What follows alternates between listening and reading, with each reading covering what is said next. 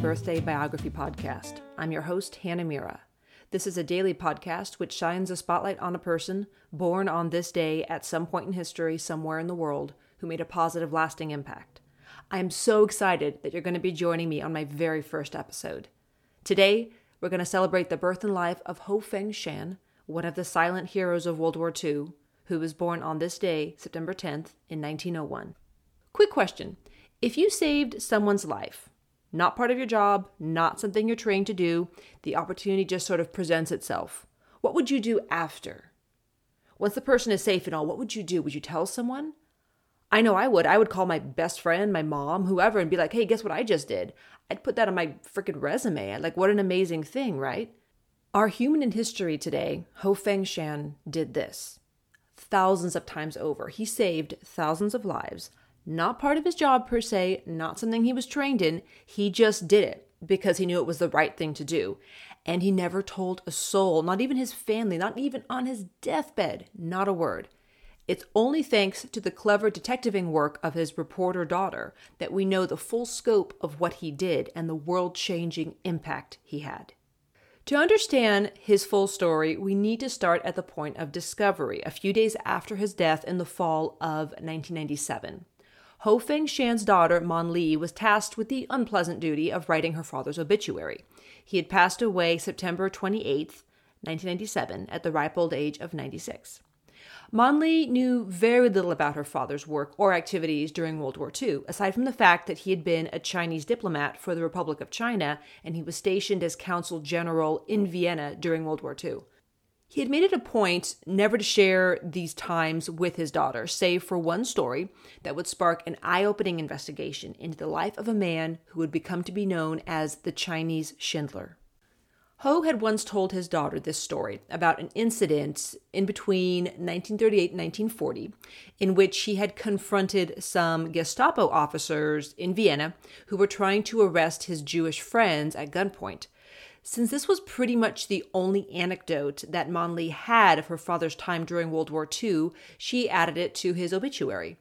The obituary ended up being noticed by a curator of an exhibition that was centered on international diplomats who had also served as the rescuers of refugees. The curator's interest sparked Mon Li's curiosity, and she began to retrace her father's footsteps from his deathbed to a poor fatherless childhood in China. Ho was born September 10th, 1901, in Hunan.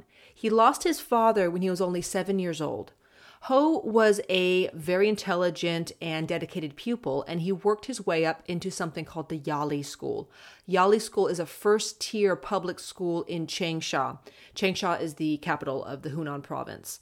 So Ho completes his doctorate in political economics at the Ludwig Maximilian University of Munich in 1932. He began his diplomatic career with the Foreign Ministry of the Republic of China in 1935. He was temporarily positioned in Turkey for 2 years, and then he was named the first secretary of the Chinese legation in Vienna, so he obviously had to move there, in 1937. 1937, kind of a rough time to be in Vienna because in 1938, Nazi Germany annexed Austria and the legation was turned into a consulate. So his title changed from secretary to consul general. The situation in Europe had been deteriorating for quite some time and things were really starting to escalate and not in an upward trajectory sort of sense. In 1933, once the Third Reich really got some steam behind it.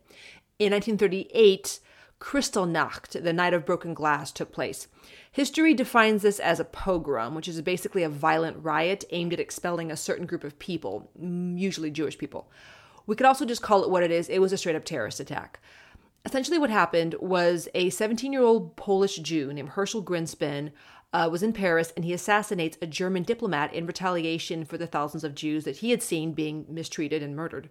And as a result, thousands of rioters descended on Jewish homes and hospitals and schools and businesses, just destroying everything in sight. Over 30,000 Jews were arrested and put into concentration camps that night alone. For many Jewish people who had not yet fled the continent, many of whom were sort of holding out hope that things were going to get better somehow, this was a terrifying wake-up call that things were about to get way, way worse.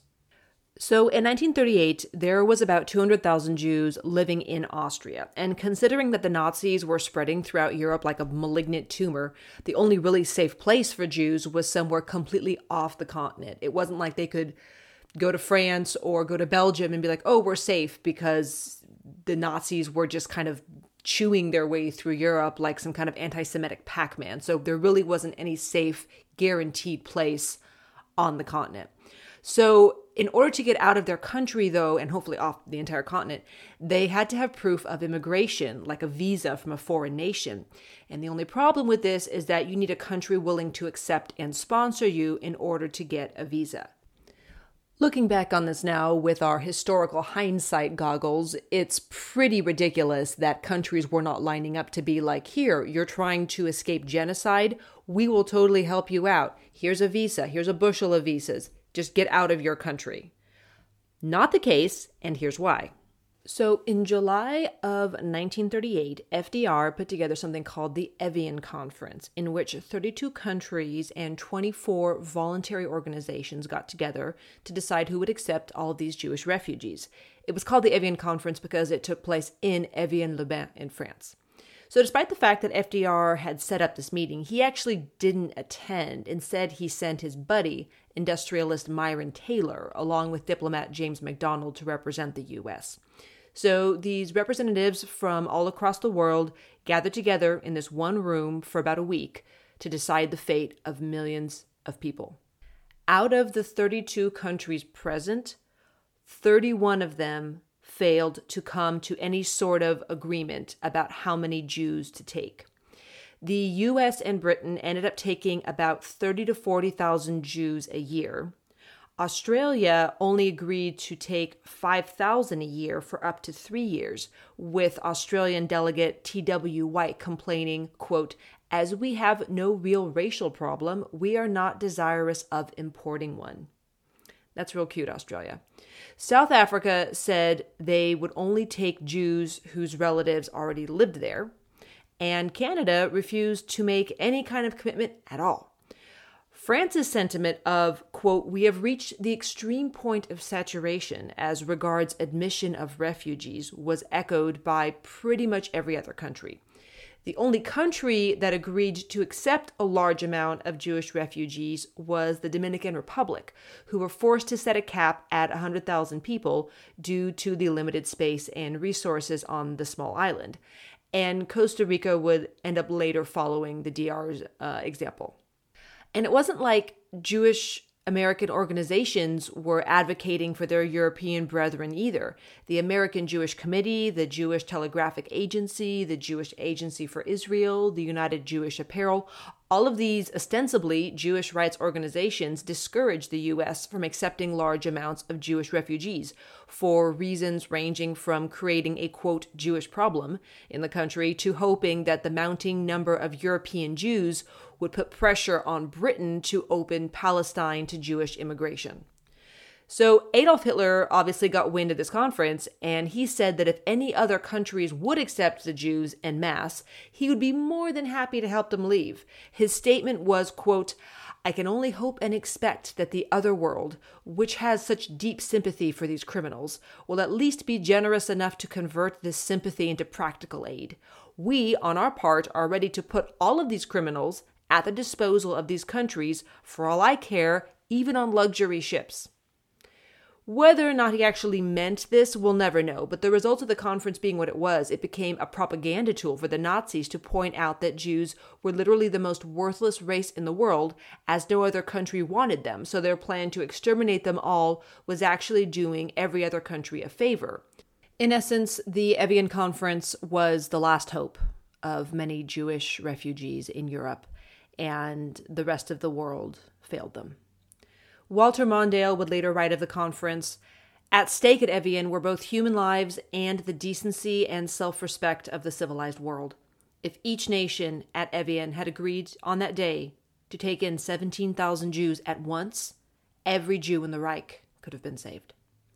Being in Vienna while all this is going on, Ho obviously was deeply impacted. His supervisor, Qin Ji, the Chinese ambassador to Berlin, forbade him from issuing any Chinese visas to Jewish refugees. But Ho, thankfully, did not listen to him, and he began to issue visas like people's lives literally depended on it. During the first 3 months in office, he issued 1,200 visas to Shanghai.